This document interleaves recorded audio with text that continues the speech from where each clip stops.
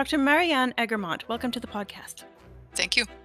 So, you're a very interesting guest. You have a specialty essentially that I really took interest in. You're specialized essentially in biomimicry, biodesign. Is that correct? Yeah, I tend to use bio-inspired design as my sort of catch-all term, but biomimicry is part of that. Biodesign would be more designing with organisms and creatures, and I do not do that. But I am very much inspired by nature and what we can learn from how nature achieves functions, how it deals with challenges and how it solves it. Fascinating. And you're also a professor at the University of Calgary in the School of Engineering, right? Yes, I am. Yeah. I'm Okay. a teaching professor, so I mainly do lots of teaching, not so much research. Okay. I did not know that. What actually I want to touch on really briefly before we start talking about bio-inspired design and all that is that you also have a BA in military history. Yes, that sort of happened, not by accident, but because I had some good professors and I started taking every course that they were teaching, and so that's how I ended up with that. So, That's uh, the main question I had was how does somebody end up in military history unless they have a real, passion for that? But sometimes it is the professors.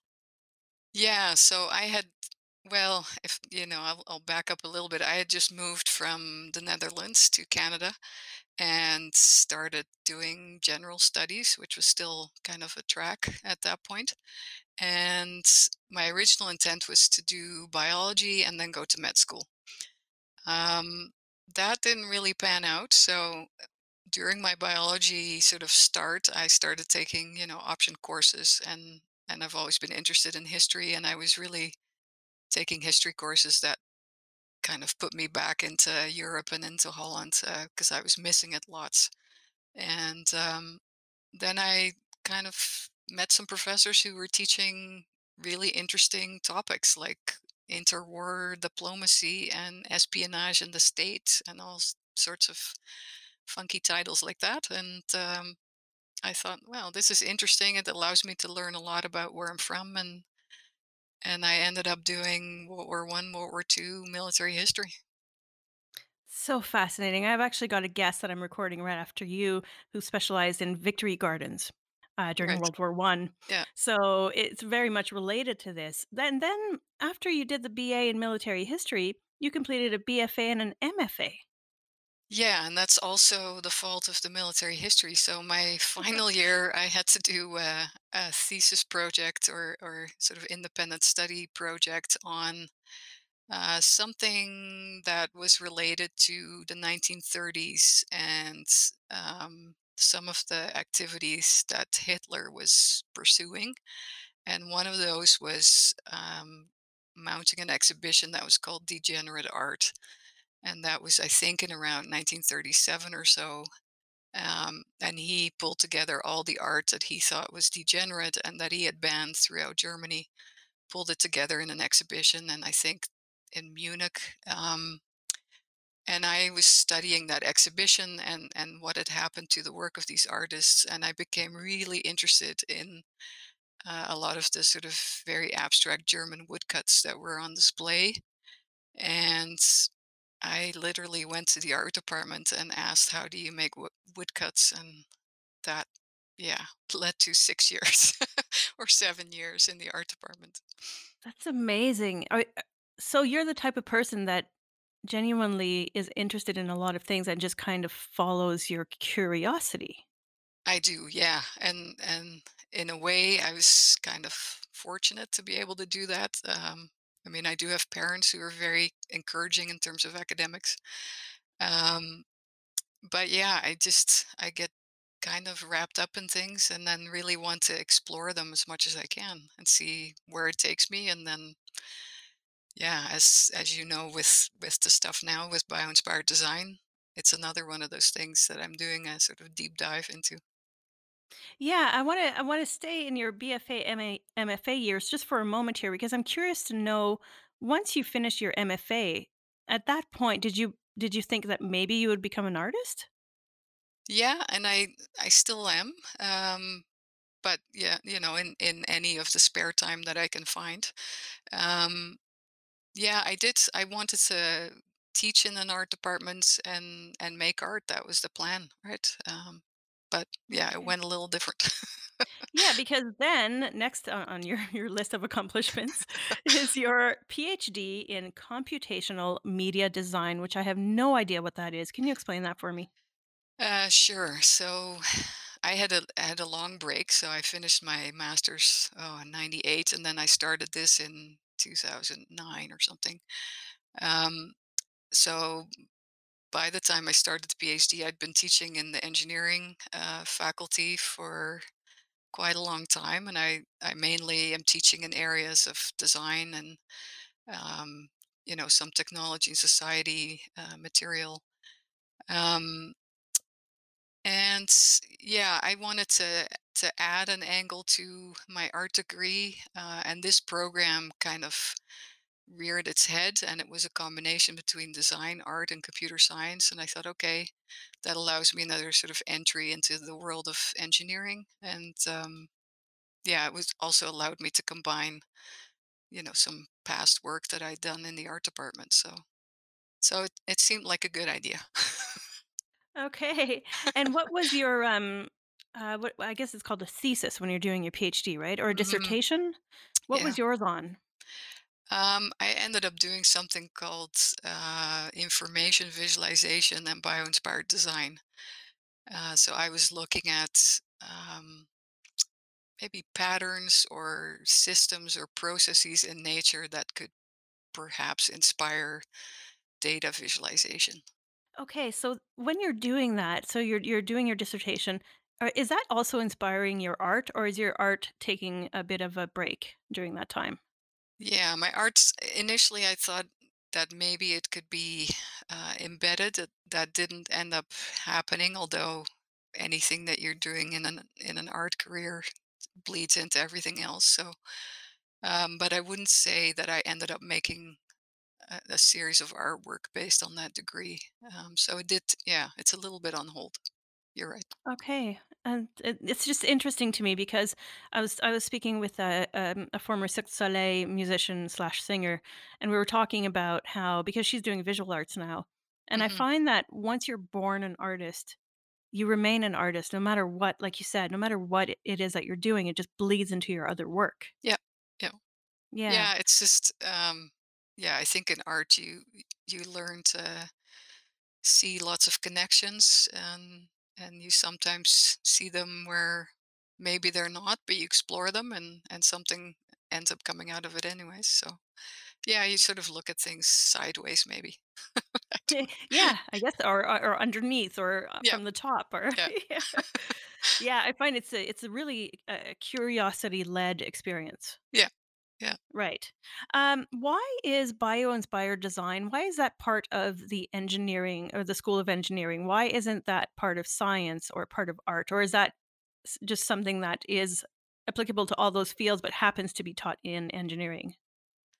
Well, it's taught at our school because I decided to teach it, and I'm just stubborn. So I've I've been talking to students about this since 2004 is when I first started to introduce them to it, and they responded really well, and sort of their enthusiasm led me to just keep introducing that, and it was a little bit hit and miss, right? I sometimes would teach in very large design courses with 800 first years. And if I had colleagues that were amenable to doing a project on bio-inspired design, I would create that, and the students would um, submit all these amazing drawings and projects.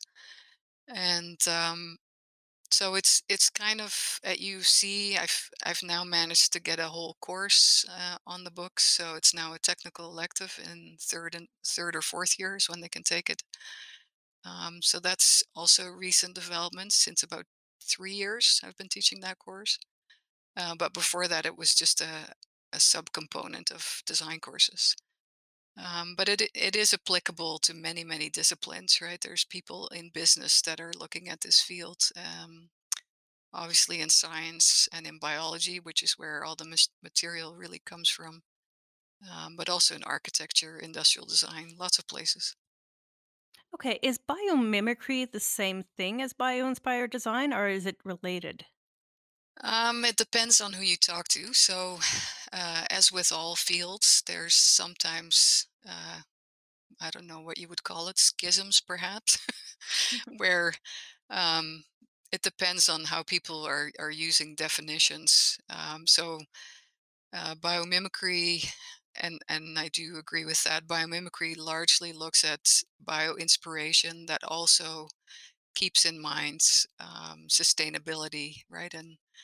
And trying not to design things that are just as bad as designs that have been designed without biomimicry, right? That, for instance, pollute or whatever. So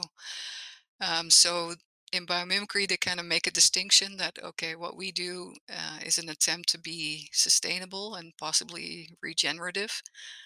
And in engineering, sometimes people prefer to use the term biomimetics where something is inspired from biology, but the outcome is not necessarily sustainable, right? It might be more efficient, but not necessarily sustainable. So there's a bit of, yeah, sometimes argument about what is what.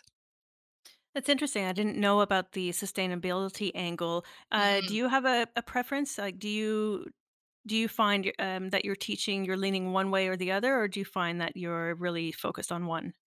Well, my attempt is that students come up with designs that are more sustainable, um, because I think that's where obviously the world needs to go. I mean, that's why we're all at home. Is because we haven't been doing that. So I think it's a huge push that needs to come. That we look at how nature recycles, upcycles, creates materials that are benign in terms of chemistry and all that stuff. So I think there's a lot to learn. Have there been any? I mean, plastics is one of the hot topics. Have there been any improvements in maybe making plastics more biodegradable thanks to bio-inspired design? Yeah, yeah, that is a big area of research. Um, there is, and this I wouldn't call this strictly biomimicry, but there is a group that's taking discarded shrimp shells and making a bioplastic out of the sort of discarded kind of outer shells of shrimp. So it's sort of a chitin type material, and they're able to mold it, and it degrades over time. So it's a short use kind of plastic. Um, yeah, and there's lots of other companies that are doing things now with milk protein and things like that, and turning them into plastic. So That's that's amazing. definitely happening. Yeah.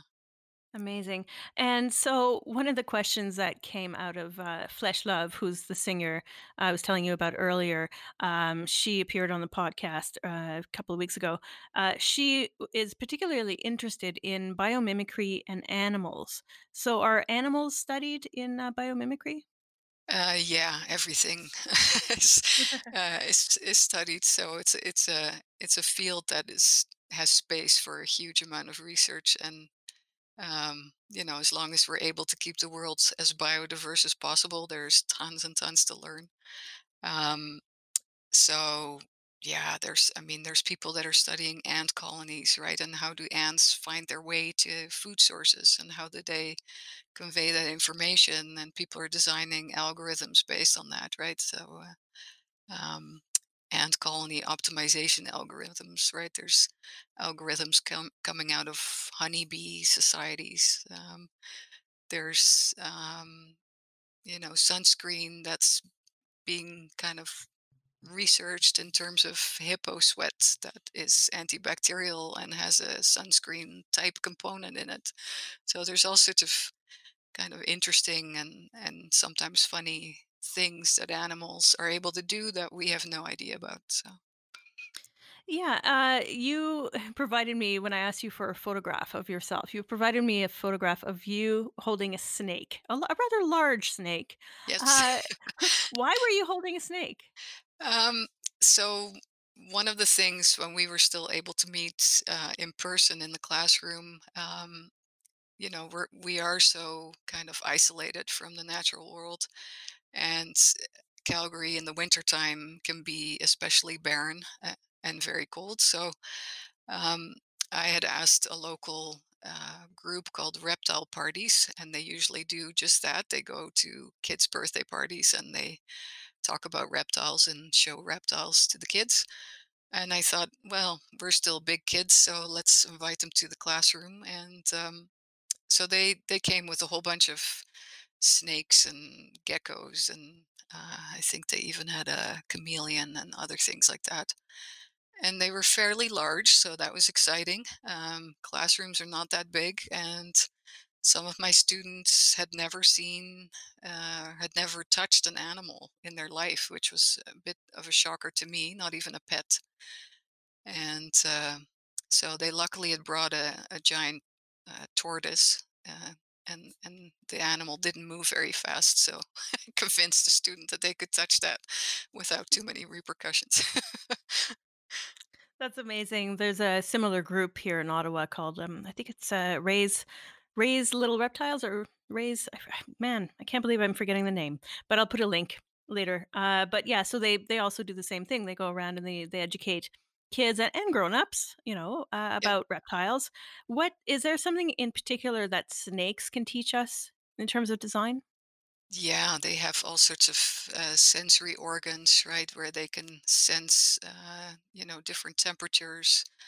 They have incredible jaws that can unhinge, right? And we've all seen snakes swallow huge things.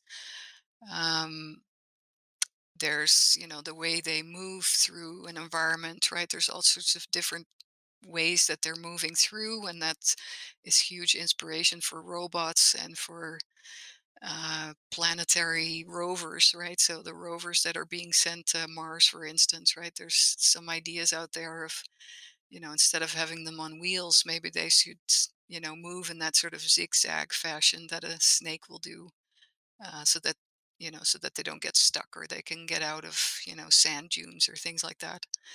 So snakes are hugely inspirational. Yeah. Yeah. Yeah, I would imagine also the molting. Mm-hmm. Yep. Yeah. And just how they sort of regenerate that skin and the scaling of the skin, and it has self-cleaning properties, and there's all sorts of interesting applications there. Yeah, it's pretty amazing. You said that some of your students had never even touched an animal before. Hmm. It kind of makes me sad. That's a big problem, especially in urban areas. Rural areas, not so much. I think kids get the chance to go play outside, dig holes in the ground and climb trees. But in more urban centers, it's a massive problem, isn't it? I think so, yeah. And yeah, our school, for instance, and this is just related to pets, but I think other schools have been doing this as well.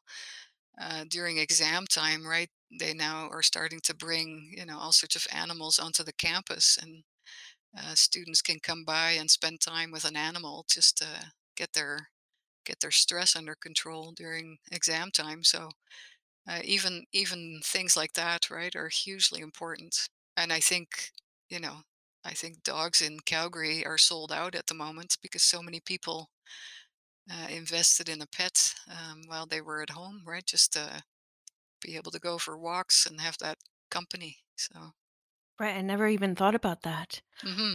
Are there when you're teaching in your classes when you were in person?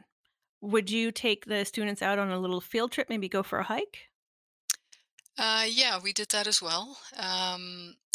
We've been on walks with, I would invite fellow biologists from the school, because I'm very much a generalist, right? So I sort of have this big picture idea of bio-inspired design, but um, it creates for me good conditions to invite other people who have their speciality, and so they would provide the sort of biological information, and I would try to talk about functionality and design ideas.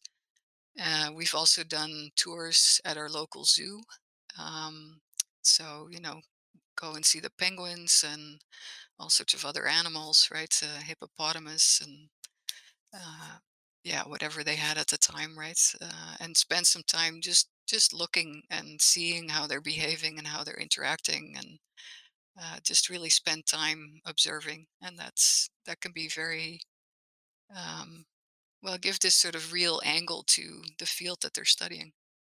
Right. I think it gives them a huge advantage.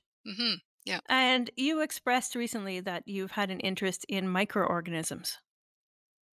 yeah, yeah. I mean, of course, everybody loves the tardigrade. I know you do. I do. I'm slightly obsessed myself. Um, yeah, and I was I was interviewed by the local news station um, when that spacecraft crashed on the moon, and there was this news that there was tardigrades on board, and I was asked would they survive, the crash, and anyways, I had this sort of vision of a small society of tardigrades inhabiting the moon with a tiny little flag. Um, but that's yeah. Anyways, but yeah, no, I'm super interested, right? Um, there's a whole group of organisms that are called extremophiles that are living in very extreme environments all around the planet. Fish that live in very very cold waters that have an antifreeze protein in their blood, and um, you know bacteria that are able to withstand super high temperatures or very toxic environments for us and things like that. So again, lots to learn from all those organisms. Yeah, it's been a mind-blowing experience for me because I got my first microscope, my first grown-up microscope, just last year, Mhm. and it was from reading a book by Rob Dunn, who's a scientist in the United States, and the book is called Never Home Alone. And I Yeah. was reading it, and just in the first chapter, I bought a microscope on Amazon. It was, and the first time I saw a drop of pond water, Marianne, I was blown away. I Yeah. couldn't believe it. Yeah. No, well, yeah, and he also has a really good site called Creature Cast, which has these great little videos. I don't know if you've seen them. He asks his students to make these creature videos that are really, yeah, they're really great. Sometimes they're just sort of paper puppets, and um, so if you have a chance, have a look at that. But yeah, his stuff is really good. Yeah, he's really good. And so did you end up buying yourself a microscope? I haven't done that yet, but now that I've shown your stuff in Zygote, I am definitely on my way because I want to find my own tardigrade. My life will be complete. Maybe I can send you some from Ottawa. Yeah, yeah. I Um, went the zoo in Amsterdam has a new extension called, I think it's called Micropia. Um, anyways, they have a 300-pound enormous tardigrade in their entryway, so I was just sold to that place right away, and yeah. yeah, just wait until you get your own microscope. And I want to tell everybody listening at home, microscopes are much much cheaper these days. You can get a decent OMAX or AM scope microscope on Amazon, or get a used one locally.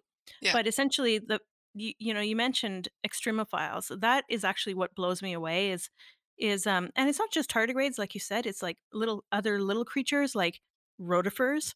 Mhm. Rotifers can survive, like, a really long time and be brought back to life with just a little bit of water. Yeah. Yeah. Yeah, the same with tardigrades, right? Yeah.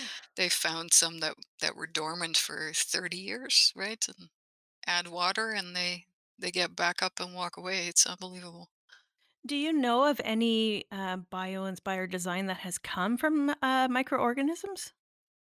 Well, that particular ability, so right, to go into that dormant state.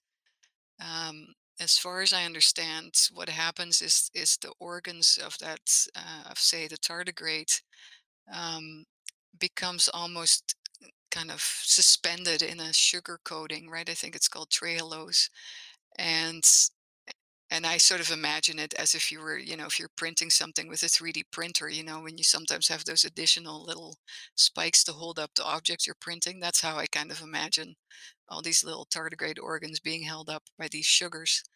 And so there is a company, I think they're called Biomatrica, and they are doing that with vaccines, and with DNA, RNA samples for research.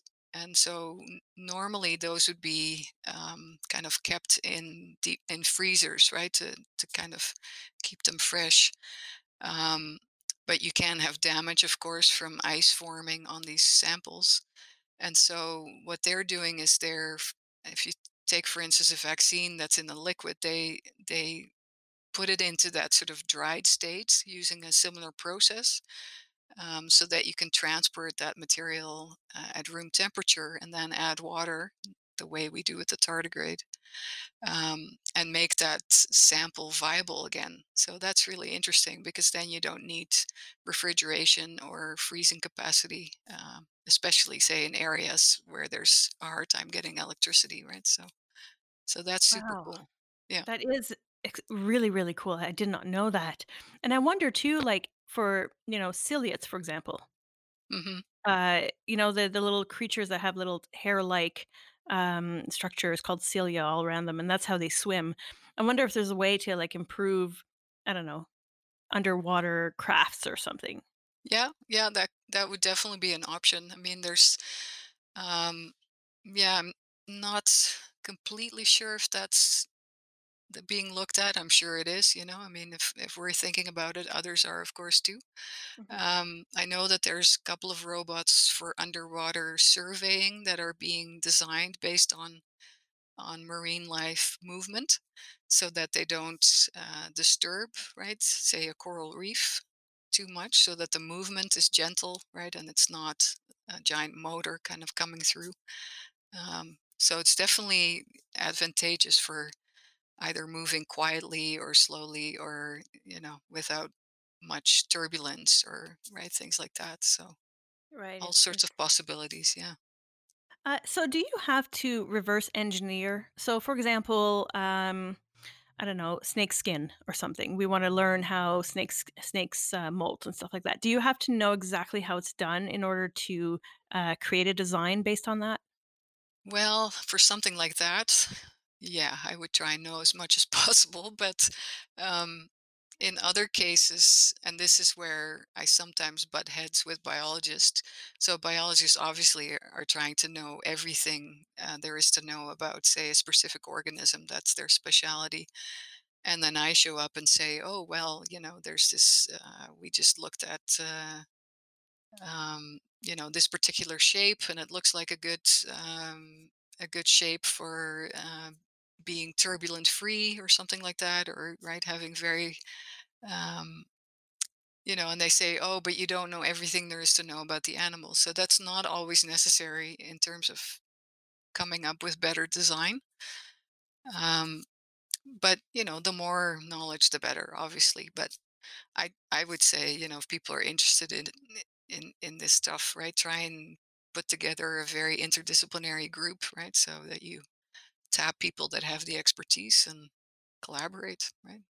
So It's a a big. company could form a department. They could like a company that's building um I don't know, medical supplies or new food products or whatever. They could potentially create a whole new department within their company based on bio-inspired design. I think so. Yeah, I think they need to start hiring biologists. So, Huh. um, and have in-house biologists work with their designers, and um, maybe start with a sort of biologist who's a bit more of a generalist, but who can kind of think laterally and say, yeah, that reminds me of, and then see where the conversation goes. I think that definitely has possibilities, and there are companies that are doing that. So Oh, um, there are. I didn't yeah, know. yeah. So that's happening slowly. um, I'm at a conference next week where we have a senior designer who's part of OXO, right, the company that makes these kitchen products that are super easy to use and kind of, I don't know if you've seen them, but Yeah. anyways, they have their senior designer who's super interested in bio-inspired design, and is looking at all sorts of things, to mimic bio or compliant joints and all sorts of interesting hinges, and so he's looking at biology. That is so cool because there's a lot of biologists. I mean, there's not enough teaching jobs, first of all, for all the biologists in the world, and there's not a lot of research positions either. So I Yeah, think this is a field that they could potentially specialize in especially in private industry. absolutely. Yeah, I think and I hope that that's going to become, right, a huge kind of, yeah, job opportunity for biologists, right? Yeah, we have to work towards a more sustainable future, much more sustainable. And I think the way to do is to see, how do organisms adapt and survive and flourish and thrive, and how do we start to act more in sync with the world around us, right? Is there because I know a lot of biologists, especially on Twitter. I know a lot of them who are specialized in everything from birds to diatoms. Hmm. Is there an additional course, or is there a way that they could present themselves to private industry in a better position to apply or create these jobs? Yeah, so I mean, they could, um, there's a bunch of groups out there that do training, right? So there's the Biomimicry Institute in the States that runs yearly design challenges for high school kids and for university students, and I have my students participate in that. But there's a program at ASU in Arizona that will give you a master's in bio-inspired design or biomimicry. There's a couple programs in Germany. So there's a group out of I think it's Guelph, Biomimicry Frontiers. So that's out east in Canada. They're starting up with an online course really soon. So I'd keep an eye out for that. Jamie Miller is the guy who's running that. He's an engineer and really well versed in this area. So there's opportunities in Canada, also in the States, Germany. Those are kind of three big places where this is going on. Okay, that's good to know. I have one last question in regards to bio-inspired design, and then we're going to move on. I was curious to know if there's been a reversal sometimes where animals have mimicked what humans do. I had to ask. Well, I saw I saw a parrot singing Beyonce yesterday, and it was really good. And there was a and this was in the same place somewhere in the UK. There's a sanctuary for parrots that have been quote unquote let go by their owners. Anyways, they had to separate five gray parrots because they were teaching each other to swear at the visitors. Anyways, I love that stuff. Hilarious. Yeah.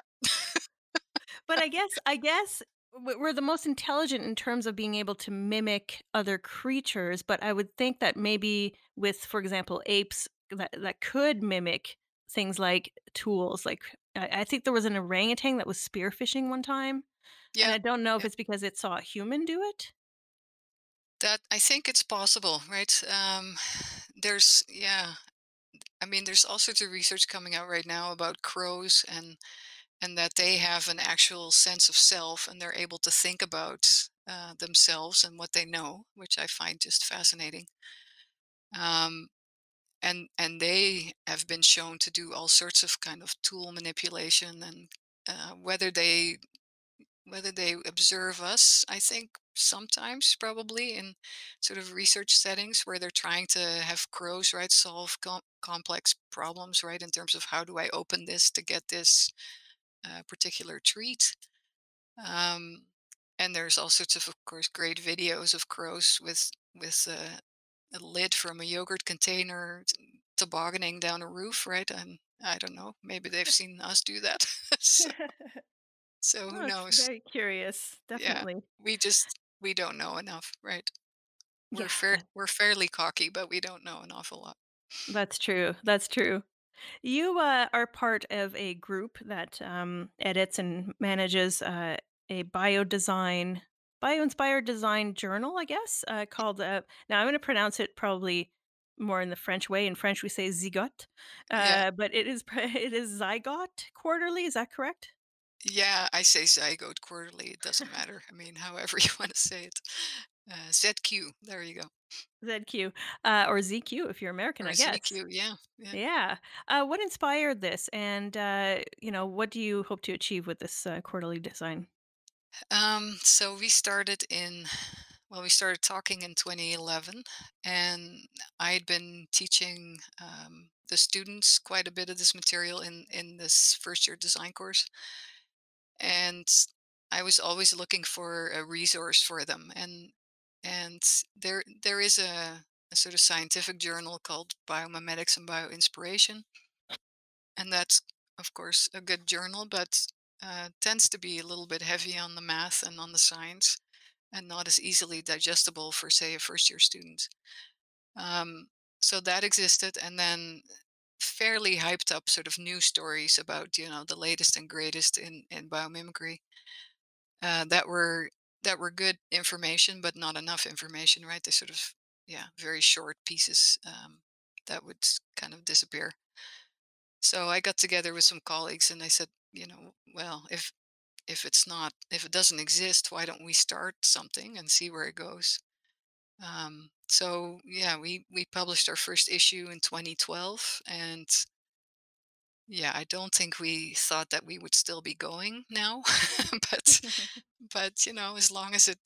as long as we can pull material together, I think the three of us are continuing, and we have some very dedicated um, kind of authors that contribute, right? We have somebody from ASU who writes this Science of Seeing column that's really great, and um, yeah, so everything is on a voluntary basis, and as long as we have energy to do it, we'll do it. Yeah, it's funny because for people who don't know, I was featured in issue 28 of Zygote Quarterly, and I was curious because one thing that I don't recall asking you is how you found me and my work, and how do you find people to feature in this journal? I do a lot of surfing um, on the web.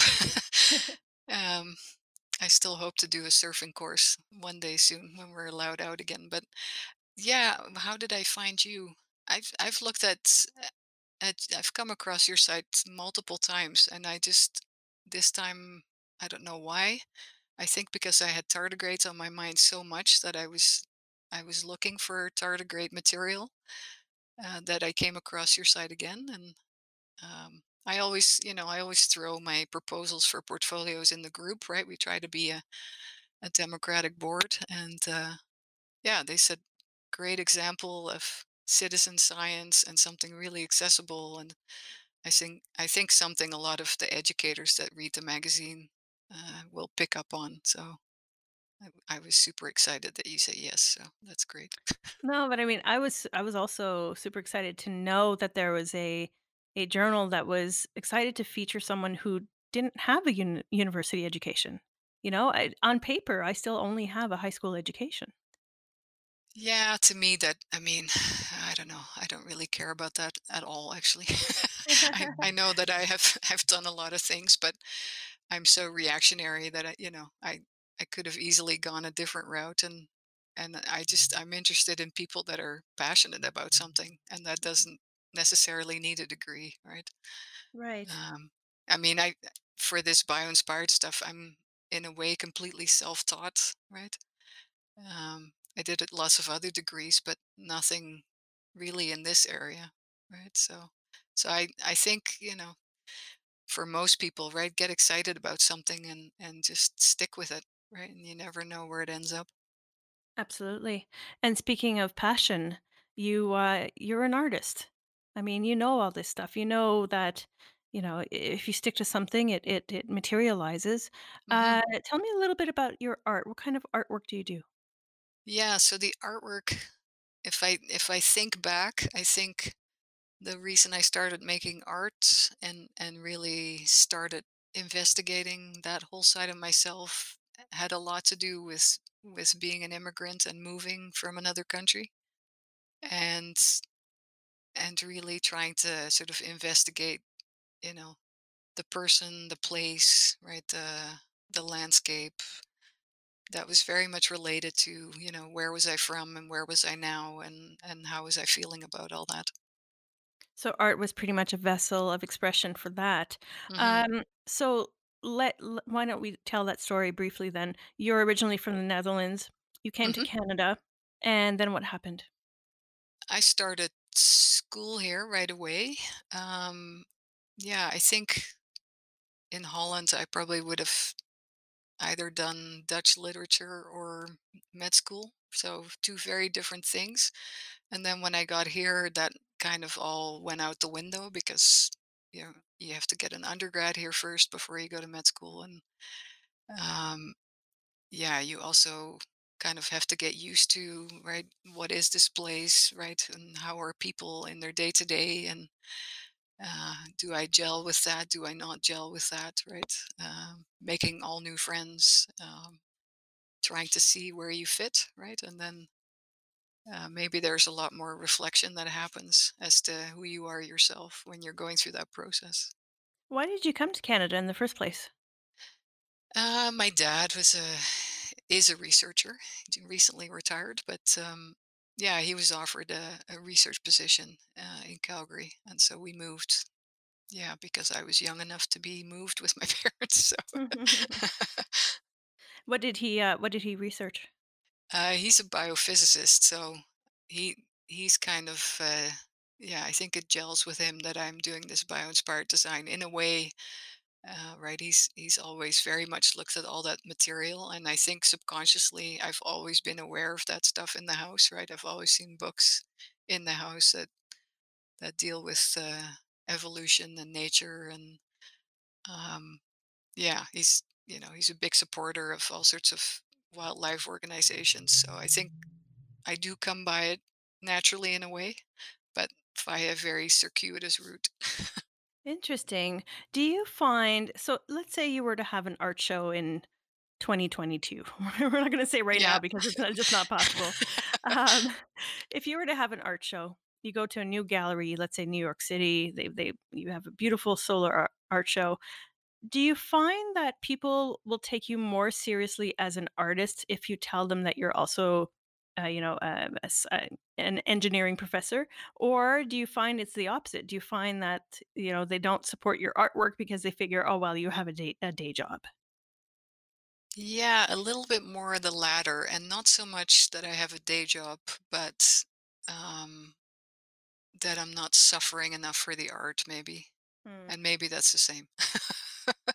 Yeah. So, that I've somehow diluted being an artist by doing all these other things. I think people like it when you do one thing, right? Yeah. And if you start doing more, then yeah, then it becomes maybe a little bit suspect. Yeah, that's Where something I wanted to bring up with you because I was in the same shoes. yeah, When I had a day job, I think what's interesting is that, on social, I never talked about my day job, I always talked about my art. When people learned that I had a day job, they were surprised. They were like, yeah, "Oh, we didn't know that," and I found their attitudes very different afterwards. yeah, yeah. No, I have found the same. So yeah, I think part of the pause right now is just reassessing. Um, okay, if I am going to be an artist, how am I going to continue? Because I've so far I've made work for 20 years that has been all fairly sort of along the same lines, and I think, yeah, I'm at a stage where I have to think, okay, I enjoy making art, and that's sort of my happiest place. And at the moment, designing Zygote is taking a huge sort of space in that sort of creative, wanting to be creative side. But definitely have to think about, right, how am I gonna present myself as an artist if I do the next show? So he actually Do caught me you at a sort of big pause. Oh, that's interesting because Yeah, I'm also in a big pause. yeah, And I find that in my case, it's because I don't have anything to say artistically, which is why I found it fascinating that you really created a lot when you were a new immigrant. Um, because for me, I created a lot during, a time in my life where I was very transitionary and moving and living in Montreal. So do you still have something to say? well, I hope so. um, I think so, but I think another reason for the pause is that I also don't want to continue just doing this rote art making where I just keep doing the same thing because that's been fairly successful and that's what I can sell. Like it has to still be interesting for me as well. Um, because that's the thing with art, right? It should actually really come from you and not be driven by what people want to see. Um, Absolutely. Yeah, so that's another reason for stopping is that I felt that I was doing too much of the same thing for the past 10 years or so, where I thought, okay, now I'm just going into this sort of process of just making stuff that I know how to make and that I've made before, but packaged in a slightly different, series. Right. So I want to make sure I still challenge myself with what I'm making. Yeah, that's very interesting too. Hmm. I do wonder sometimes what inspires people to create new work, and I mean new, not just a new series, but new work. I wonder if it's almost needing to experience something new in their life too. It's possible, and I've been thinking a lot about, what are the materials that I will be using going forward. And if I'm so uh, invested in this sustainable way of designing, is what I'm making in my art career, sustainable, environmentally friendly, biodegradable, possibly, right? So do I need it to last forever or do I want it to disintegrate over a 5-year span and disappear? Interesting. Yeah, because that could be a different new angle for you, a new challenge, so to speak. Do you Yeah. enjoy challenges? Oh, absolutely. Yeah. Otherwise, I wouldn't be an art person in an engineering faculty. Right. True, true. Yeah, Do you enjoy teaching? I do. Yeah, it's a little challenging at the moment because we're online, of course. Um, but yeah, I really love the students and really enjoy, um, when they're enthusiastic and yeah, they always work super hard. So I'm super appreciative of that. So. How's the online thing going? I spoke with a math professor recently and he told me how he's doing it. How are you doing it? I'm mostly what they're calling asynchronous at the moment. So I I'm teaching a small course. So I'm in a way I'm lucky this semester. So I'm doing an art and engineering course. And I basically right will sort of post the material for the week on a Friday and then I meet them all on a Thursday for an hour on Zoom. But that hour is spent looking through the work that they did for me. So everybody gets to see what everybody else did and then I also am trying to go to museums virtually. So we went to the Rijksmuseum the other day and looked at the Vermeer paintings. So that way I can kind of show them, a place and, the paintings in the place. And we can talk about, right, all the sort of nice art stuff that's happening in the paintings and things. And then the material for the week after is usually based on an aspect of that visit. Okay. Yeah, the artist Stephen Frew had told me that he taught an art class in one of your programs, I guess, a few years back. Mhm. So do you still use art as a other than visiting art galleries? But do you have students do art? Yeah, so one of the things in order to sort of have them look at works of art is I have them try to recreate that work of art with sort of minimal objects that they can find in their own house or in their in their dorm room, and those have been really fun. So they can recreate a Vermeer painting using 3 objects, and they can include themselves as a plus one, and those have been really fun. Yeah, So. that sounds like a lot of fun, actually. You must be like one of the fun teachers, right? I mean, I'm sure they look forward to your course. Well, I can only say I hope so, but we'll see. We'll see when evaluation time comes. Oh, do the students actually evaluate the professors? Oh yeah. Okay, I know nothing, obviously. Yeah, no, we get feedback and they don't hold back either, so um, Okay. you know.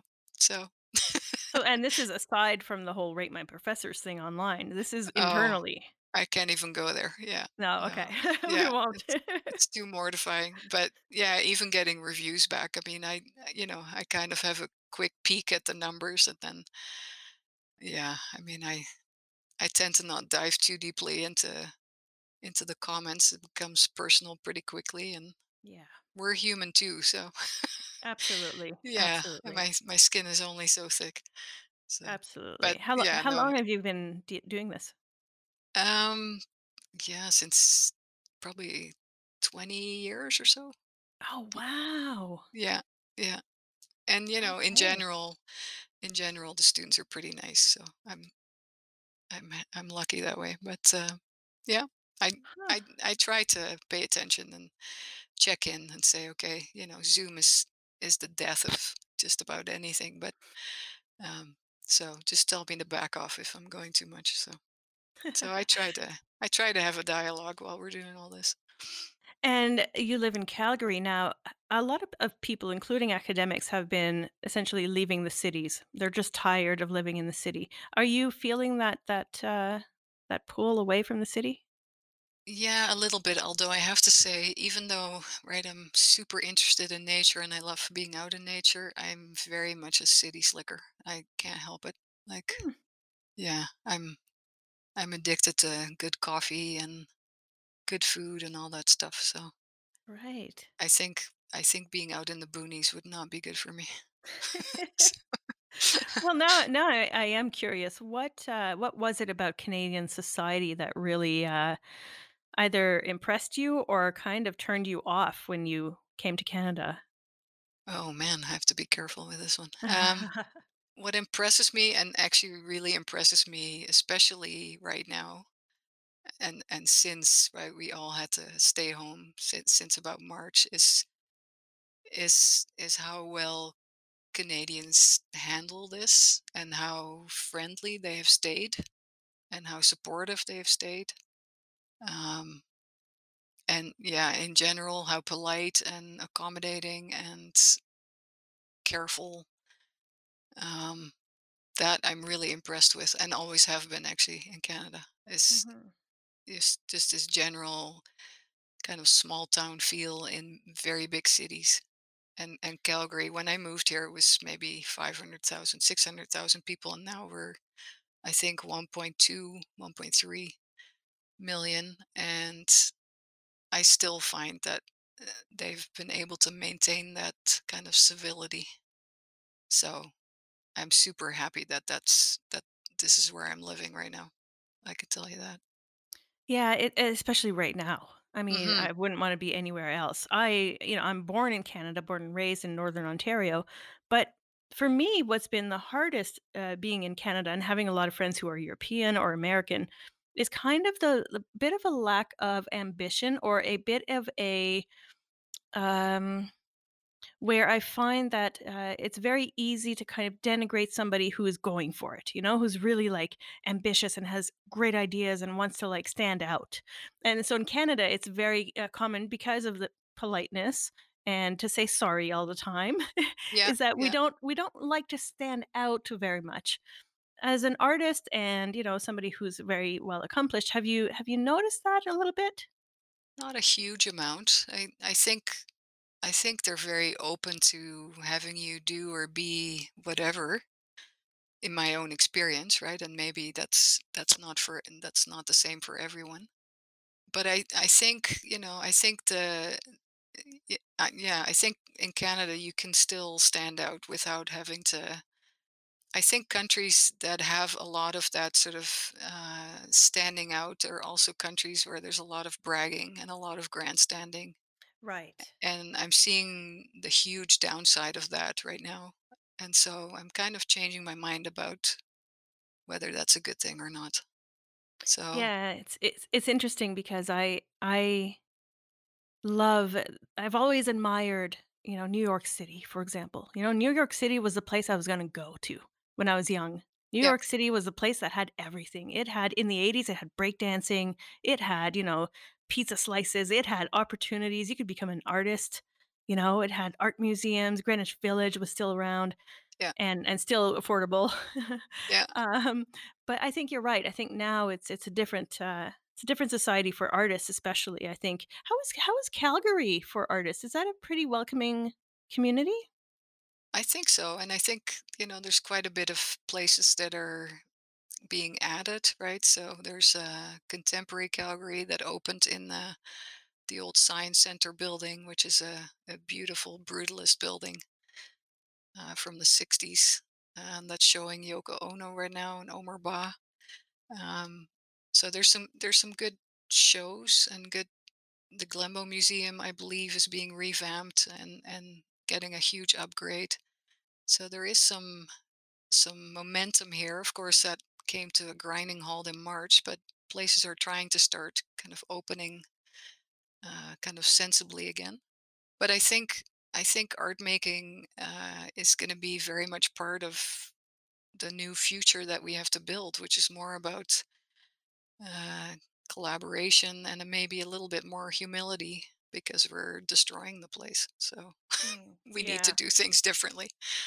Right? Absolutely, absolutely. Quick question for you before we end this. Yeah. What's one of the first things you're gonna do in terms of, what's the first maybe restaurant or what kind of food you're gonna go out to when this is all done? When this is all done, I would like for us to go to Victoria to see my son and to go for a meal at L'École, which is a great little Flemish slash French restaurant in Chinatown in Victoria. That sounds divine and also weird. That weird placement for French food. It's fabulous. It was in an old Really? Chinatown school, which is why it's called L'École, and it's a fabulous little place, and they have fantastic Belgian beer. So, Ooh. All right. Well, I look forward to hearing all about your foray into Victoria when this is all done. mhm. Uh, Marianne Agermont, it has been an absolute joy. I've learned so much today. I hope that people are going to listen to this and be inspired to look, further into this field. Are there any books that you'd like to recommend to people who are interested in biomimicry and bio-inspired design? Well, not to be too self-serving, but start with Zygote Quarterly, Hmm. zqjournal.org, and we always reference where all our stuff is coming from. So there's lots of books and links inside all the journals. So have a look at that. It's all open source and downloadable. So I would start there. Fantastic. All right. Well, thanks for coming to the podcast. Thank you so much for the invite. It's my pleasure.